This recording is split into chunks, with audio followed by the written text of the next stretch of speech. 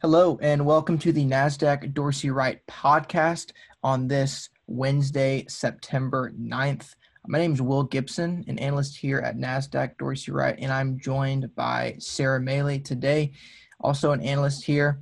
And coming in to a green day after a rough holiday neighbored couple of trading days where we saw widespread sell-off and a fair amount of risk on assets. Most notably, that the NASDAQ actually pushed down into academic correction territory, falling 10% in just 3 days, which actually turned out to be the quickest correction ever for the NASDAQ. So 2020 continuing to make history, continuing to break statistics. But nonetheless, something that we're seeing is try to cut through the noise, cut through the increased volatility, and turning to the charts, looking at supply and demand and seeing how that is stacking up. And beginning as we will generally with a discussion on the S&P 500, that broad equity populist benchmark, we note that even with the sharp market pullback, we haven't seen material downside manifest on the charts. If you're following on YouTube, we have the 20-point chart pulled up here. And you'll note that it was on a heavy stem of X's, stem just being an elongated column of X's with no close or near-term support evident. So with the pullback, with the sharp pullback, uncomfortable as it was, we didn't see a sell signal on that 20-point longer dated chart. And we find this in similar form across the platform, which we'll touch on. But nonetheless, we saw the pullback past 3 days, and most recently today, we're getting a reversal back up into X's, which is now initiating a new support level at 3340 on that 20-point chart. So uncomfortable as it was, as of right now, we're getting some near-term support reinstated on the charts, and a lot of names are just pushing out of heavily overbought territory. Yeah, another one of those names, Will, is going to be the QQQ.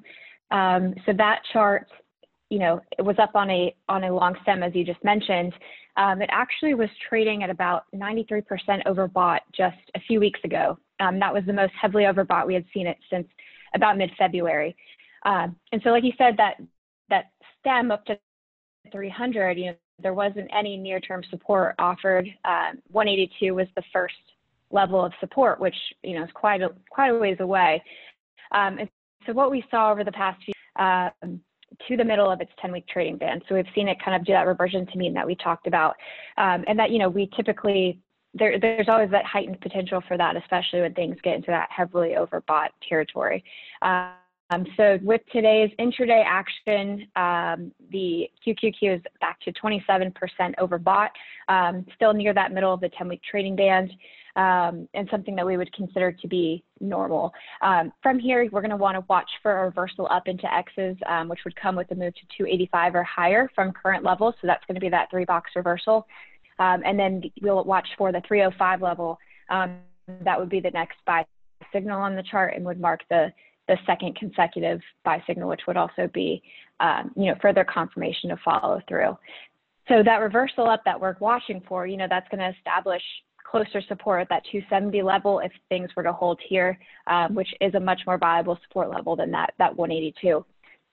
And actually a good example, just an individual stock example, the largest holding within QQQ, Apple, which we're at this point all familiar with.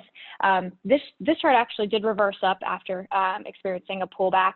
And I think this is a great example of, kind of what we're looking for on the QQQ and the S&P 500 as well. So this pullback within the past few days has actually offered us, a really good opportunity to add new exposure here if we're looking to get in. This reversal back up into X's tells us that demand is in control. We have good support at 112. And, a move to 138 from here would mark the second consecutive buy signal for Apple. Another chart that we're looking at is Microsoft. Will, do you want to take that one? Yeah, definitely. And continuing the story through your S&P 500, Q's biggest holding Apple and almost the second largest holding Microsoft. very similar picture, positive uptrend, consecutive buy signals, most recently pulling back from the top of that trading band. So pulling back from that near-term overbought territory back towards the middle, which we would eliminate the jargon and say is kind of where it wants to be, is close to that middle of the trading band based on statistics. And Microsoft right now has pulled back to that middle and is sitting at support around $204. A reversal back up into X's here, like Sarah was mentioning for Apple, would reinstate that near-term demand has re-entered the picture, and it would further that support at 204 for Microsoft. Now, maybe a way of taking this as an action point or having a takeaway is going to be a story of buying on pullbacks. No matter how sharp they may be or how uncomfortable they may be, looking for technically sound areas or technically sound positions in your portfolio or across the marketplace that could be viable candidates now. Previously, they were heavily overextended, perhaps uncomfortable to put a bit of money to work there, and now they've come back to more normalized levels. So a way that you can do that, apart from just visually combing through your portfolio and looking for strong attributes, strong fund scores, and have mean reverted, another way is actually a buy on pullback screener. And you locate that screener on the platform if you go to security selection across the top, and then security screener from the dropdown. And then past that, we're going to go to database reports on the left-hand side. And these are, in essence, pre-created screens. And there is a buy on pullback report about a third to half of the way down on the left-hand side. The explanation for this buy on pullback is we're looking for technically sound stocks, so in a positive trend and on a point and figure buy signal that have pulled back to within 10% of their bullish support line. So bullish support line being that positive trend line, positive trending names on a buy signal that have now become in the near term much more actionable than they previously were. So this is a preset list of securities. This will update each day. And you'll see if you're on the YouTube video, the screen that we have pulled up, you can sort by your column headers. So say we only want to look at the 5 attribute stocks that have recently pulled back to within 10% of that trend line. We're going to click the technical attribute and have it sort accordingly. So from here, just a couple of navigation points, maybe send it to a portfolio, add some alerts, or indicate column change alerts. As Sarah was mentioning, particularly for Apple, we did get that column reversal back up into X's today and stating that near-term support. So maybe we could set alerts on positions in your portfolio. We're not trying to buy falling knife type scenarios. We're looking for demand to re-enter the picture, and column reversals could be viable alerts to set in order to do that. So apart from that, apart from we're seeing some opportunity to maybe put some new money to work, no material change from the long side equity perspective at this point. That said, Sarah, is there anything that we missed or anything that we want to reinstate before we wrap this up here? Yeah, I think, one thing that we didn't mention yet was just the bullish percent for the New York Stock Exchange, which tells us the percentage of stocks within that universe that are trading on a point and figure buy signal. And with a lot of these pullbacks, we did see that particular indicator reverse into O's. But something that you had pointed out to me earlier is the fact that, we are still seeing those major PT charts, which measure the percent of stocks within those universes that are trading in a positive trend.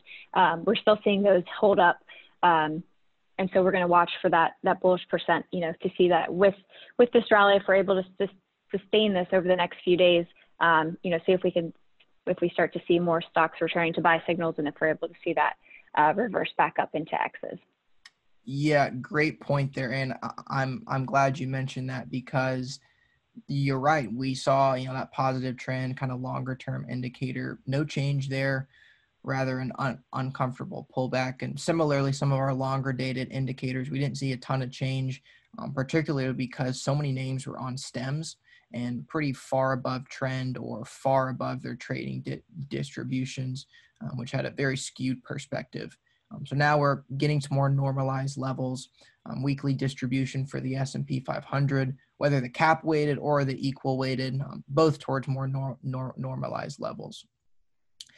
So that said, I think we've covered enough today. Hopefully this can be additive and useful, but if we can be of any more use or more benefit, never hesitate to give us a call, 804-320-8511, or email at dwa@dorseyright.com. And we always enjoy speaking. So that said, Sarah, thanks for hopping on today, and we will look forward to chatting next week.